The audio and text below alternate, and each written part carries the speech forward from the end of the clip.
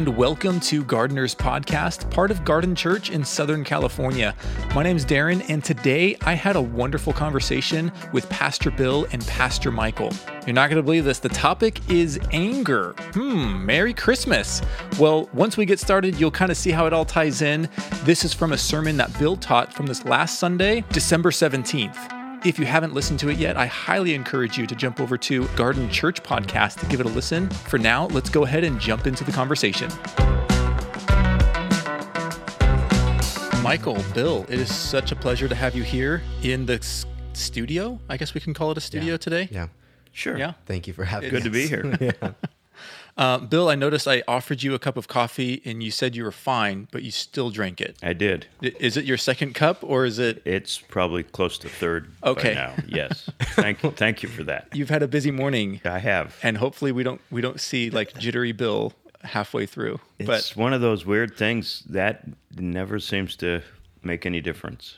Okay, well that's good. So you'll be fine. All right, I don't get wanna jittery, feel- but not for those kinds of reasons. I thought Okay. you were going to call him a liar. I thought that's what that was like the way you set it up. He You're didn't like, technically say no. Yeah. He just said, I'm fine. And I think I took it as like, oh, well, you don't have to drink it if you don't But want then it. he told me it was going to get cold if it sat there. Yeah. Can't allow that to I happen. mean, my feelings would probably be hurt, but yeah. Yeah. made Well, it. that's You What a great really way to start the day. major concern for me that Yeah. your feelings don't get hurt. That's exactly. Michael, did you already have your coffee? I'm having it right now. You're No, This is having my it. first cup of Your the day. first cup. Yeah. This, I have my cup. It was mostly because it was available, but it will be my second cup.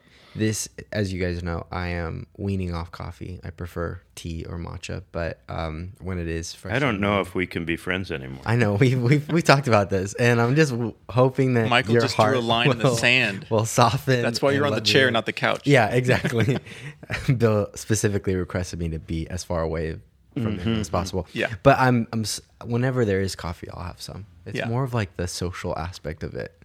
I mean, do you drink it out of necessity for like, I need a boost of energy? No, if I'm really tired and I'm like driving someone to the airport, I'll grab like Okay. a Monster, not coffee. Like I don't know, I go the hardest, Yeah. like energy drink as I possibly could. So coffee is not.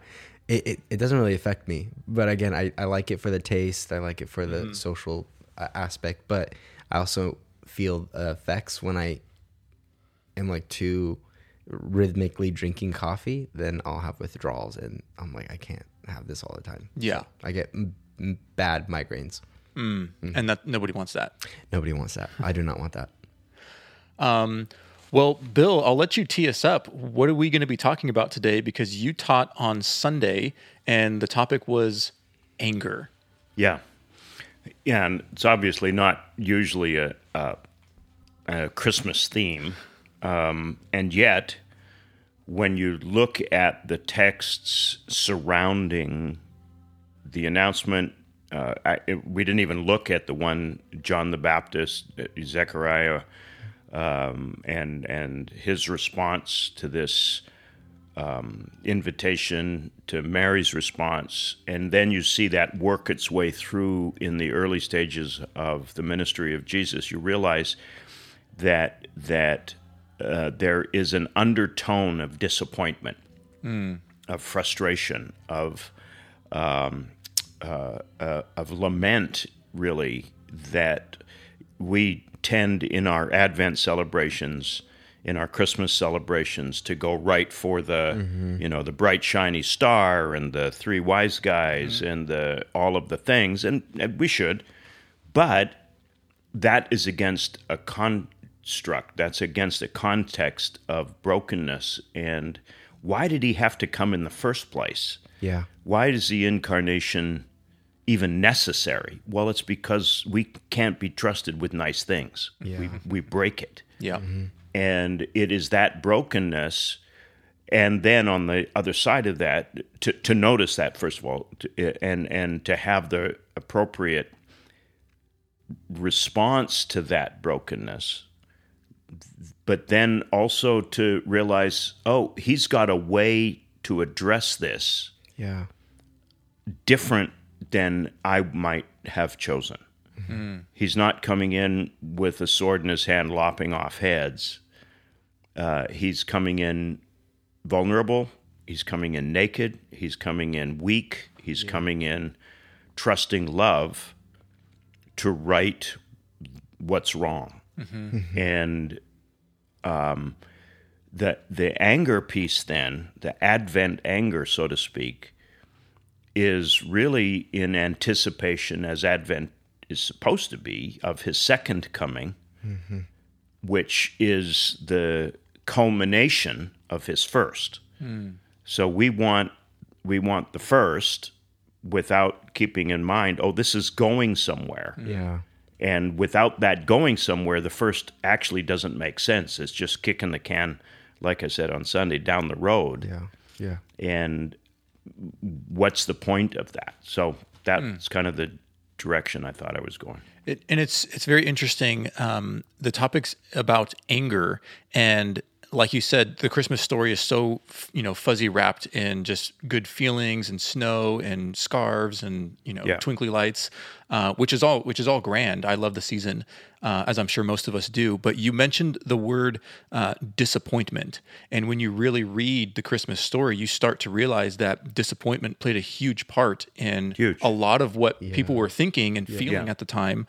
But what does disappointment have to do with anger?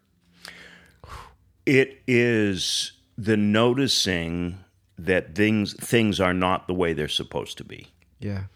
And not simply acquiescing to the fatalistic, oh, well, que sera, sera, but realizing, no, actually there is a blueprint for what it means to be human, for what the creation is supposed to be like, for how we're supposed to treat one another. Yeah.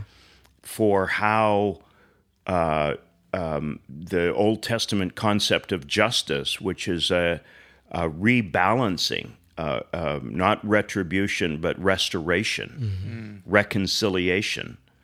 And to notice this thing is way out of whack. And that is a boundary violation. That's not the way things are supposed to be. And anger is the gift that God has given us to register and focus response to boundary violations, whether personal or societal. So anger, I mean, you read through, we didn't even talk about this at all on Sunday because we didn't have time, but you read through the prophets of the Old Testament and you realize, oh, there's a lot of anger there. And it's not about themselves. It's not about their own rights being violated. It's just that God designed this for something. Yeah. And look what it has become. Doesn't anybody notice? Doesn't anybody care? Yeah. So anger is kind of that launch velocity into a kind of response that addresses that injustice, that addresses that brokenness, that addresses those boundary violations. Yeah.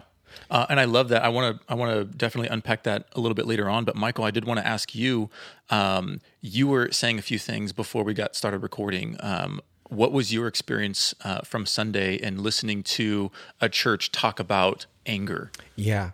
Well, I think this has been what I said was that this was one of my favorite sermons that I think I heard. It was one of the best sermons just in general. I think because it talks about a very real human experience, but it also is so tied to the good news of Jesus. And it models, or we talked about the model that Jesus had of how to deal with our anger and all the stuff, the bad stuff, that we don't just avoid anger.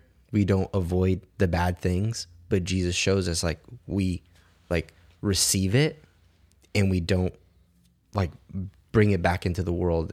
It reminded me of St. Francis, the prayer of St. Francis that, I don't have it memorized and that's my goal, but I'm sure Bill does. But the premise is, may I seek to love as to seek to be loved, because it's better to just give than to console rather to be consoled.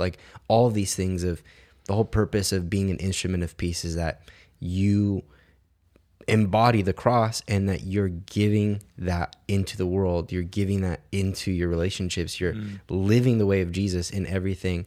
And it doesn't say don't feel angry. And the scriptures say don't feel angry. And this has been like maybe my soul care with Bill over 6-8 years of me as a Enneagram 9. I think my core sin is anger, but I suppress it.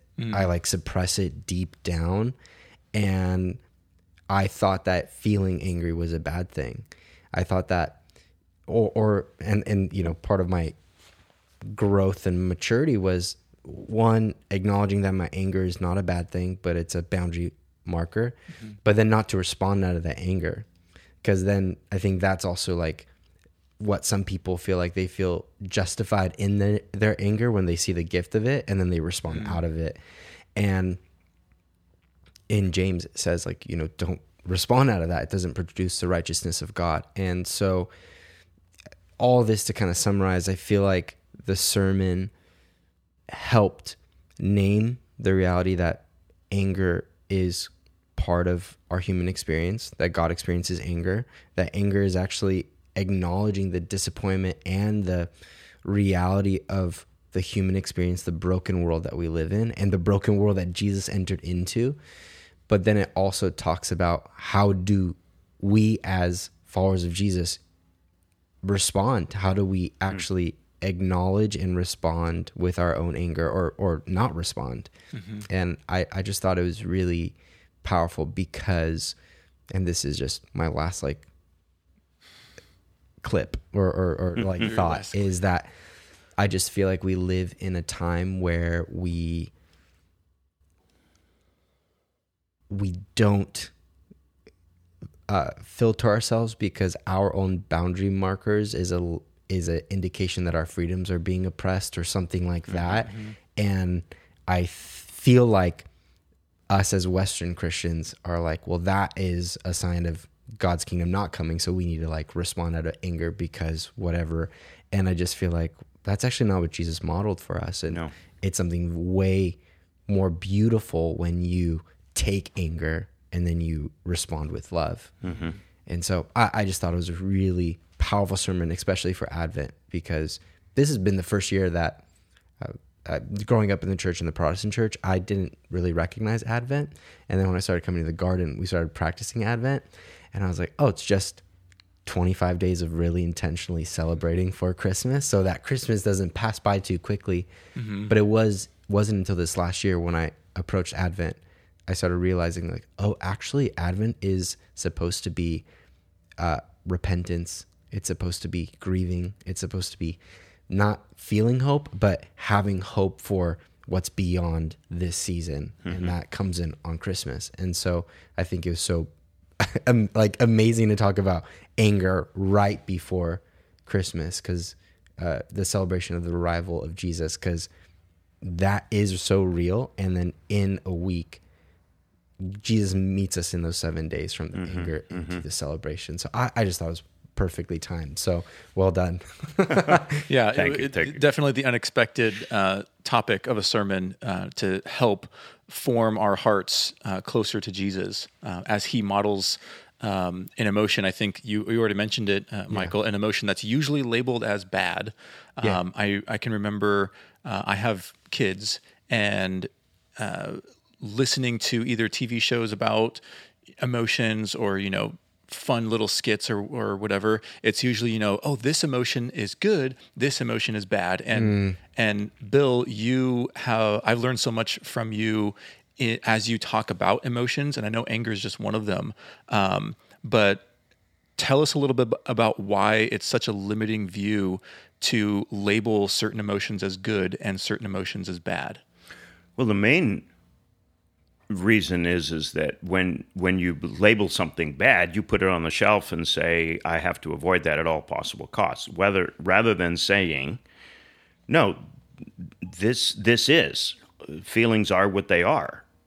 They're not good or bad. Their outcomes might be, but they themselves are not. Now that I've acknowledged, embraced, accepted, I'm not in denial of my my anger, now I can start to say, well, what's this for? It's not this broad river that just floods everything out in like what I call the outrage du jour, where something ticks me off and I pull all of this together and just have this meltdown even, which I think is our cultural moment right now. Yeah. Instead, it really recognizes, no, anger properly understood can be really tightly focused, and like water, instead of flooding the landscape, it can actually carve a new way. It can, even if it brought down, it can carve metal if it's laser focused, so to speak. Yeah. So, you look at Martin Luther King Jr.'s letter from the Birmingham jail, where you just get the sense of, here's a man who is in prison for what exactly? Yeah. Because he saw injustice and chose not to respond to it in the typical way. Yeah. And that, I think, is and it's not just the anger, right? It's any and all of our emotions. We're not good at really any of them because we tend to truncate and push them down and whatnot. So anger particularly then doesn't get leveraged to prophetic, to insight, to discernment of where the brokenness is. It becomes self-defensive rather than other defensive. Yeah. I think we miss then the larger gift and the genuine change that could occur if we would take that anger and let love and joy teach us how to be angry. I think that's kind of what I would be after. Yeah, I love that so much. I'm just thinking at the top of my head the mindset that kind of like Western modern Christians have as we do spiritual disciplines, as we kind of guard our Sabbath time, and it's all about Project Self, as what we've heard before from Pastor Darren. And I can see, because it's reflected in my own life as well, your phrase of anger being a sign that a boundary has been violated, that kind of triggers anything that disrupts my normal easy flow in life, or my joy, or my whatever it is. Yeah. I label it, this is bad. I need to use anger to get rid of this so I can get back to my, happy Zen feeling. self. Yeah, it's my Zen self, and there's no care in the world. Yeah. And what that produces is just me on top of everybody else, which is very much different than the anger that Jesus modeled for us and is inviting us into. Tell us a little bit about the invitation that is there in practicing anger the Jesus way.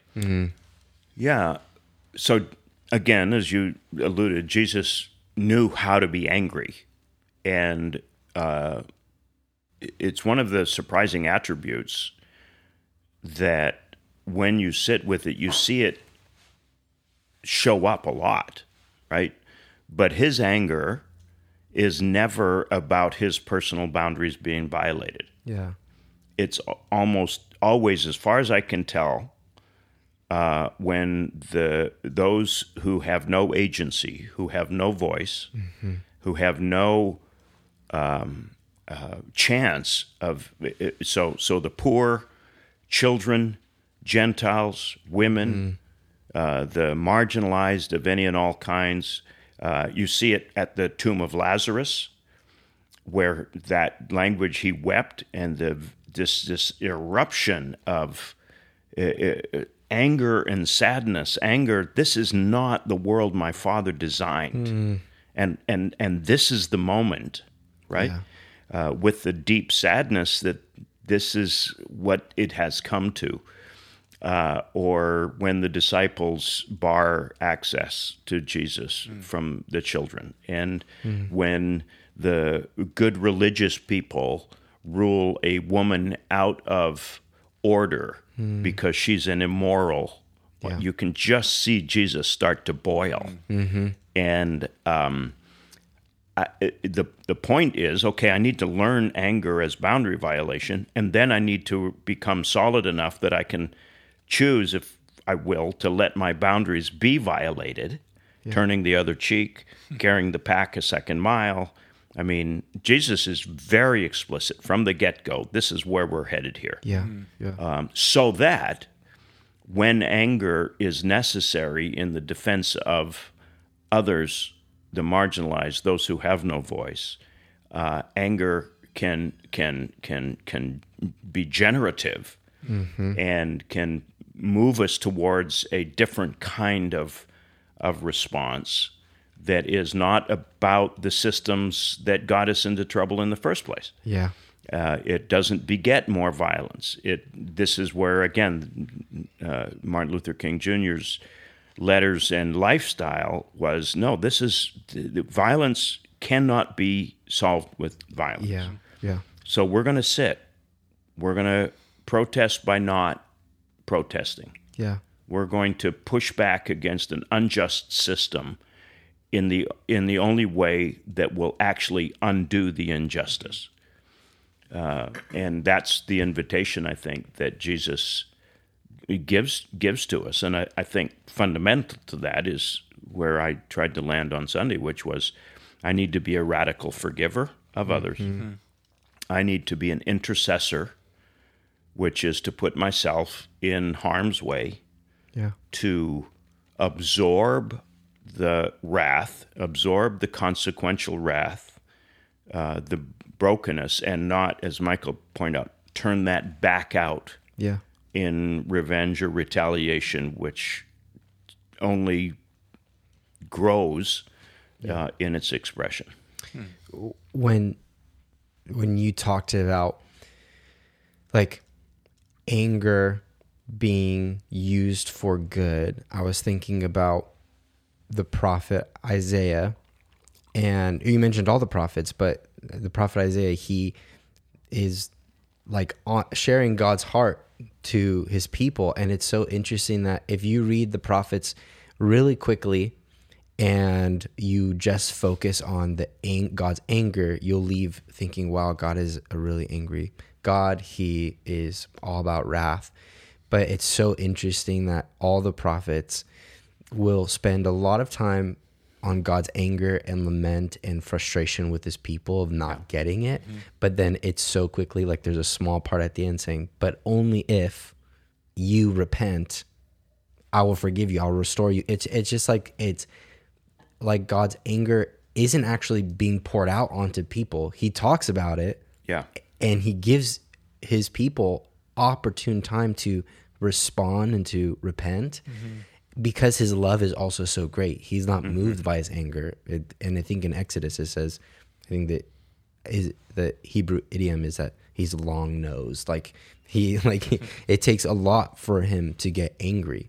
But he does get angry. But I just feel like it's so powerful that God chooses to let us into that, but also gives us opportunity, knowing that he's also loving. And I was thinking about, you've talked about Martin Luther King a few times, and I was actually thinking about it yesterday. I was thinking about this yesterday, how out of their anger, they obviously stepped into a new space, like out of the system, and that is where they found dissonance, that they chose to like no longer comply with this system that was oppressing them. But their nonviolence, I think, was fueled by their anger in a way, because they also put so much time in training for nonviolence. They didn't just show up to protests and react. They really good point. Put a lot of time and effort actually putting on trainings where they were being harassed, so that when they were faced with real opposition, they were so trained in nonviolence. And I just feel like, wow, like those are people who are frustrated with the system, so frustrated, they're like, there has to be a better way. So they actually created a program of how to rise up above violence, rise up above anger. And I'm like, wow, I think for us in the West, and I will talk to mainly the privileged in the room or the privileged listening, we're so not used to being challenged, or when we are challenged in minuscule ways, like, you know, it's Christmas season, so if Starbucks doesn't put Merry Christmas on the cup, like we take that as a big offense and we react out of it. Like, where it's, oh, this is whatever. Yeah. It's not worth getting into. But I think we are so used to being, we have this lie that we'll never face suffering, which is in fact the opposite of what Jesus promised. Yeah, not true. And you're supposed to carry your cross daily, which is what Jesus promised, not have a cushy, comfortable life. But because we don't like to talk about that when we're faced with oppression or pushback or whatever it is, any inconvenience, we respond out of anger, and it's like unhinged. You're like, wow, that does not look like Jesus at all. And I feel like if we spent more time having sermons like we did on Sunday, when we're like, one, anger is okay, but two, doesn't mean you respond out of it. It's actually, and maybe more sermons talking about you will suffer. I think there's a training that needs to happen, because there is so much in this world that is broken. There is so much that there's so many people dying. There's so many people dying unnecessarily, and we should get angry. But I feel like the way we respond is so quick and not thought out well. So it doesn't actually produce results, because we end up looking like the world in our response. And so I feel like there's a real invitation by Jesus for us to get angry and like acknowledge the things that are broken, acknowledge the things that are not working the way they should, but then allow that to motivate us into turning to prayer, turning to intercession, turning to problem solving with the Lord. And we shouldn't be surprised that it looks like the Sermon on the Mount and not anything else. Right.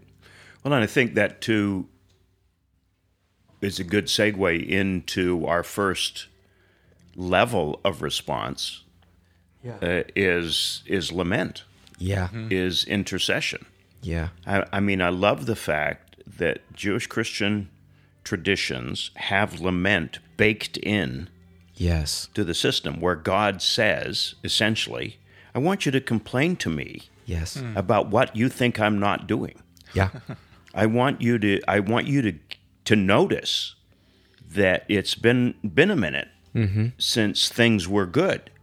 And out of that anguish, out of that longing, I want you to shake your fist in my face. I want you, Ezekiel passage we looked at, I want you to stand in the gap in front of me. I want you to become so confident in your relationship with me that you know I can handle your resistance to the way things are, because you and I both know this is not what I really want them to be like.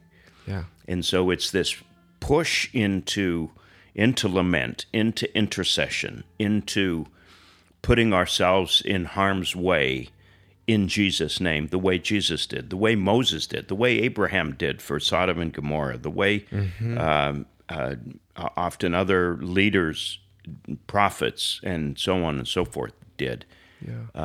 That we realize, there's a strategy here that is beyond outrage, but that harnesses that white-hot moment towards intercession, towards prayer, and then out of that there may come actions. But until we have really gotten it focused, I think most of our actions will be counterproductive, potentially. And because they're going to be born out of how we've done it before or whatever. Isn't it interesting that, like, Israelites, that name is those who like wrestle. Those who wrestle with God. Like, you would think like God's chosen people would be given the Hebrew equivalent of that word, but it's like their primary identity marker, their name is that we are those who wrestle with God. And I think that's really profound and intentional. But as you're talking, I was thinking about, not only is there space when you're wrestling through hard things to grieve and let God into it, but one of my favorite traditions now is to practice the Seder meal leading up to Easter. And in that meal, as it's adopted from I forgot what meal. Passover. The Passover meal. In that meal, there are different elements of food, and like they're not just there to make a really good meal. It's actually a really bad meal when you look at it, because there's like just a raw bone and just random herbs. But the part that moves me every year is when you take the bitter herbs to remind you, like you just bite into bitter herbs like arugula or something like that. And the whole purpose is to remind you of the hard times that God has gotten you through, even if you're in a good season. But then you take those same bitter herbs later and you dip them into honey to remind you that God is good in through those seasons.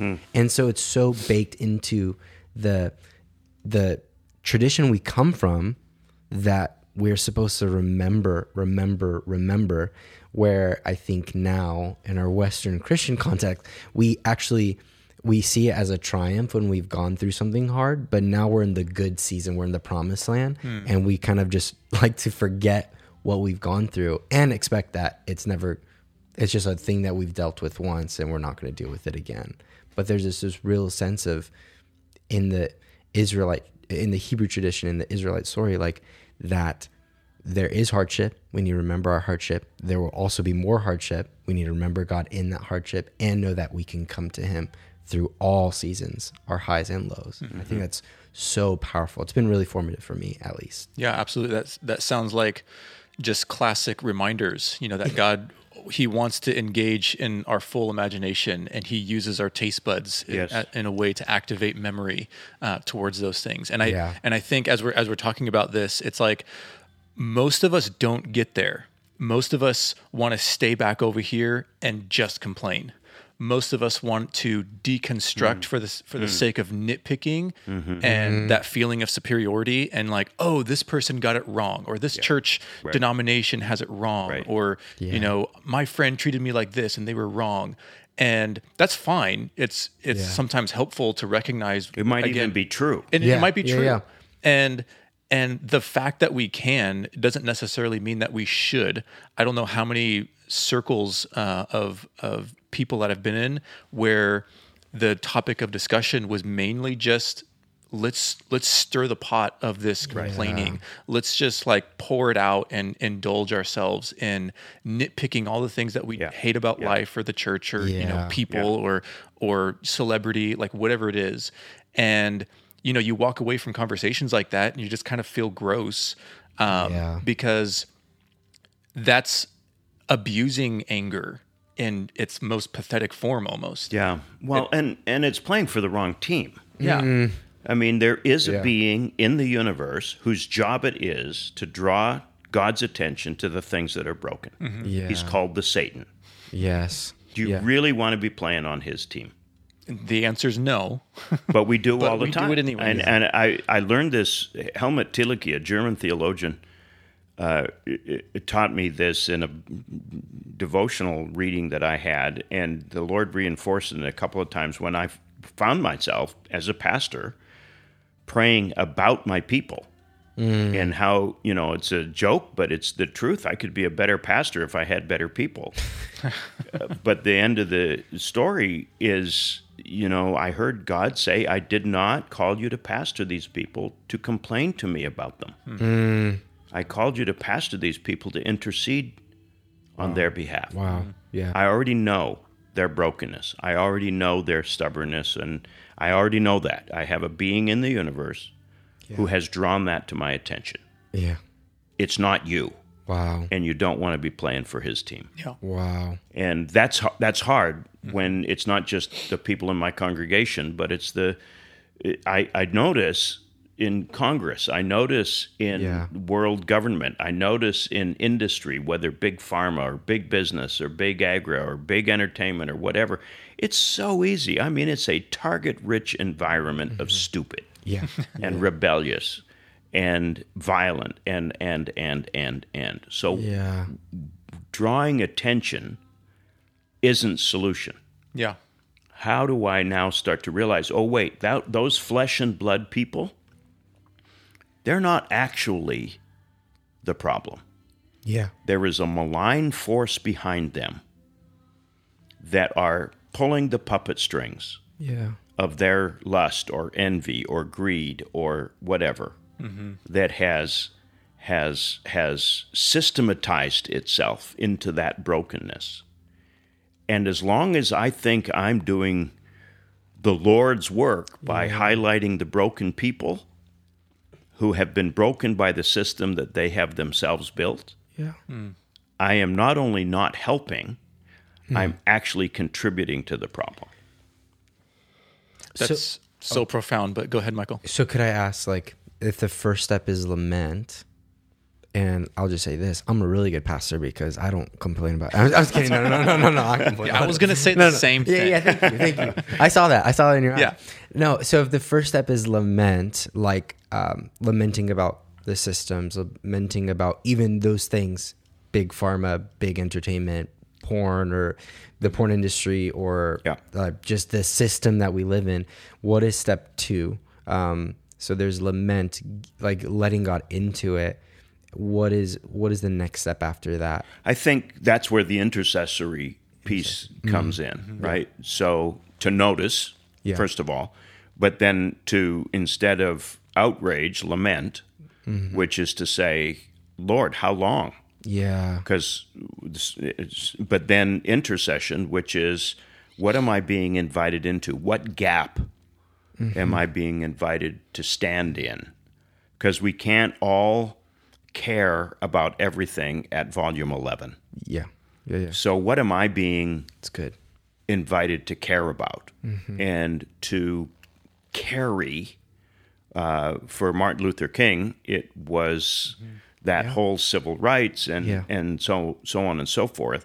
That may be still a live option for folks, but others may want to feel the weight of the entertainment industry or feel the weight of Congress, and start then out of that intercession to rehumanize the enemy.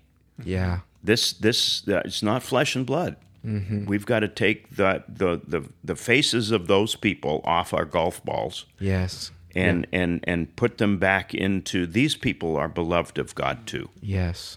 And they are as much in some ways victims of the broken system as they are victimizers of others. Yeah. And it's so easy to see the people at the top, the 1%, and to villainize them. Yeah. And all day.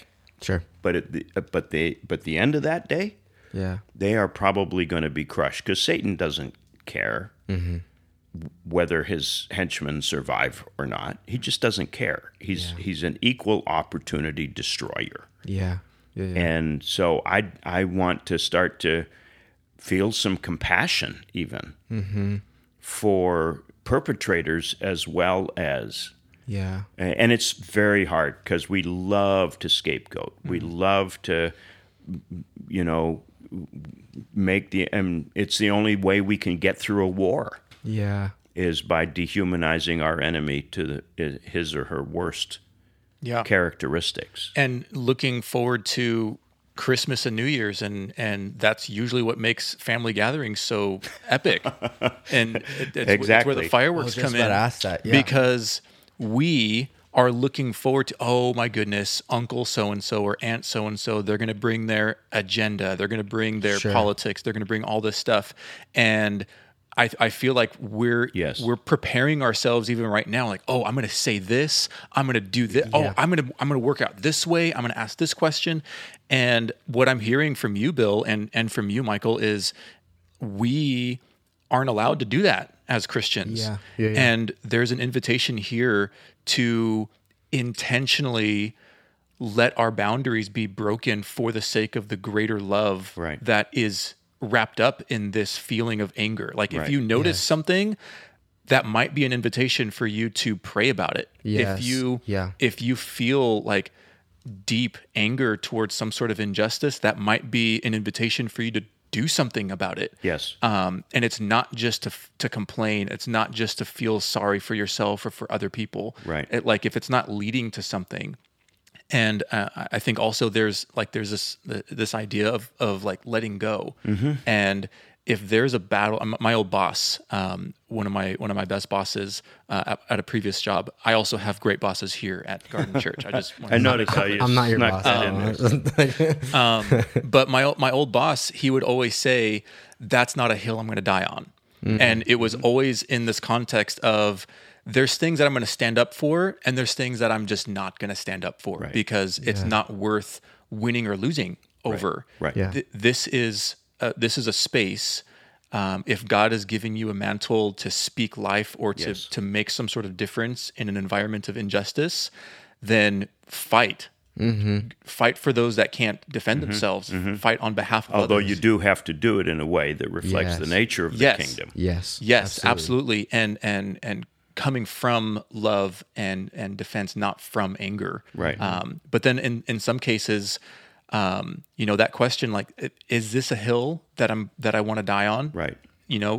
Who's going to win the next election? Am I going to really die on this hill? Yeah. On this family gathering where we're talking about Jesus coming as a baby and celebrating and singing Christmas carols, and then arguing vehemently with a family member who I'm supposed to love. That's not a very good demonstration of why we want to follow Jesus. Like, if I can't see Jesus getting into an argument over those things, I see him kind of smiling and nodding and waiting for the other person to kind of calm down. And I think whatever we can do to rehumanize that person and to stop reducing them to their position. It doesn't mean they're right. It doesn't mean that we agree with them. It means that my opinion of their being right is irrelevant. Yeah. The only thing that will let people consider another option is to be loved in their current option. Yeah. Jesus didn't hang around with sinners so that they would become saints. He hung around with sinners because he loved them. Yes. And that gave them an imagination for what else they might be. I mean, you look at Zacchaeus, who everybody hated and felt fully justified in their hatred. Absolutely. Yeah. And Jesus' simple, single embrace of him. I got to have tea with you today. Yeah. So good. Turned Zacchaeus upside down and inside out. Yeah. And at the end of which Jesus said, see, he's a child of Abraham too, like you. Yeah, I love that. Well, can I just ask one question that I feel like maybe, I know we're a little over time. This may be cut out. How much time do we have? Just ask. Yeah. He can decide. It gets fixed in post. Yeah. Okay. I think when it comes to anger, our family members, our spouses, our kids, our parents, I feel like we don't know how to handle our anger within our own family systems oftentimes. So how can we be expected to deal with the people that we are so disconnected with, right? So what are just some like maybe practicals of how to deal with anger within our households? Because I think there's just like a secret button that everyone knows how to push when they're so close. Yeah. What do we do with the anger that bubbles up there? Well, it's almost too late by the time you get to the there, right? Mm-hmm. So what we've been talking about over the last several months of these disciplines, these practices by which Christ is formed in us, the Holy Spirit transforms us. So for me, the primary way of responding to that question is to say, well, solitude and silence as spiritual practices train us in a solid self. Yeah. They train us in hearing the voice from the heavens that says, you're my beloved. We need to recognize that a lot of our anger is not about the thing the person said, but because there's no there in us. Yeah. There's no solid self. Yeah. And so when that boundary gets violated, we take as truth what they have said about us and feel the need to defend ourselves, which as soon as I feel that impulse, I realize, oh, wait, I don't believe either in the self that they're that's why it landed so hard. Yeah. And so anything to reinforce who we are in Christ as prelude to the larger question. Yeah. Then the second piece is, and this is really challenging, but in the moment, take a minute. Yeah. Do I need to care what this person thinks about me? Mm-hmm. Or what their opinion is on X, Y, or Z? Can I let them be wrong if they're wrong? Yeah. Without feeling the necessity to have the last word or to prove, like, people don't arrive at their positions out of well-reasoned argumentation. They arrive at their positions because they believe they have to think that way, and then backfill it with rationale. Yeah. So what if I just took the pressure off the position? Would that maybe at some point, not strategically, but maybe at some point, would that open up an option for a question that could begin to unravel the insecurity that got them to that place in the first place? Yeah. So I think that just even taking a minute and giving space to not having to have the last word, not having to be right, not having to have everybody agree with me, and to realize nobody in this room has a vote on my destiny in Christ. Nobody can vote me off the island. It's not their island, but it's not mine either. Yeah. It's really good. I love that. Bill, you said it in your sermon that you were going to ruin Christmas for people. And I think I want to do that too. Like, as we're looking forward to getting together with family, and if you love your family and you're excited about it, that's amazing. That I'm so happy for you. I get to kind of be that. I love my family. But if you're looking forward to meeting with your family or your friends, and there's just some sort of bitterness in your own heart, and you notice that, whenever you are listening to this, that could be just your starting point of like, hey, I'm noticing this. How could I lament this boundary violation? What am I going to do about it? How can I intercede? And even just right now, begin giving up your rights of having to defend yourself.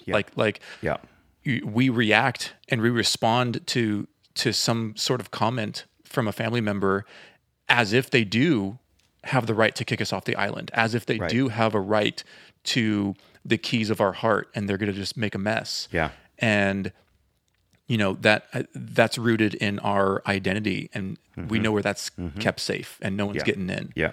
And so just as we get ready for Christmas, as we get ready for the New Year's, just with the family circles that you're in, we want to be the kind of people that love Jesus well and that can also get angry well. Yeah. And really, ultimately, that's what Advent is about. Yeah. That's the preparation. Yeah. That's how we prepare him room. Yeah. Merry Christmas. Indeed. I'm thinking about the end of one of those Office episodes when Dwight finally gets Jim and there's all these snowmen around. Yeah. And he's like, and actually the true meaning of Christmas is not Christmas at all. It's fear. Fear. In this case, it's anger. Anger. Come on. But I think that it's so good, and there's such an invitation here. Thank you, Bill, for taking time and kind of just like laying this out for us as we nitpick some of these little things and draw them out. I think there's so much life here for us to engage with, to kind of break bad habits and to enter into new habits. And hopefully all of us can experience a wonderful Christmas, even if we gather with people that we may not have liked last year or are challenging. Yeah. Michael, you have any last thoughts? No, other than Merry Christmas. Merry Christmas. That's it.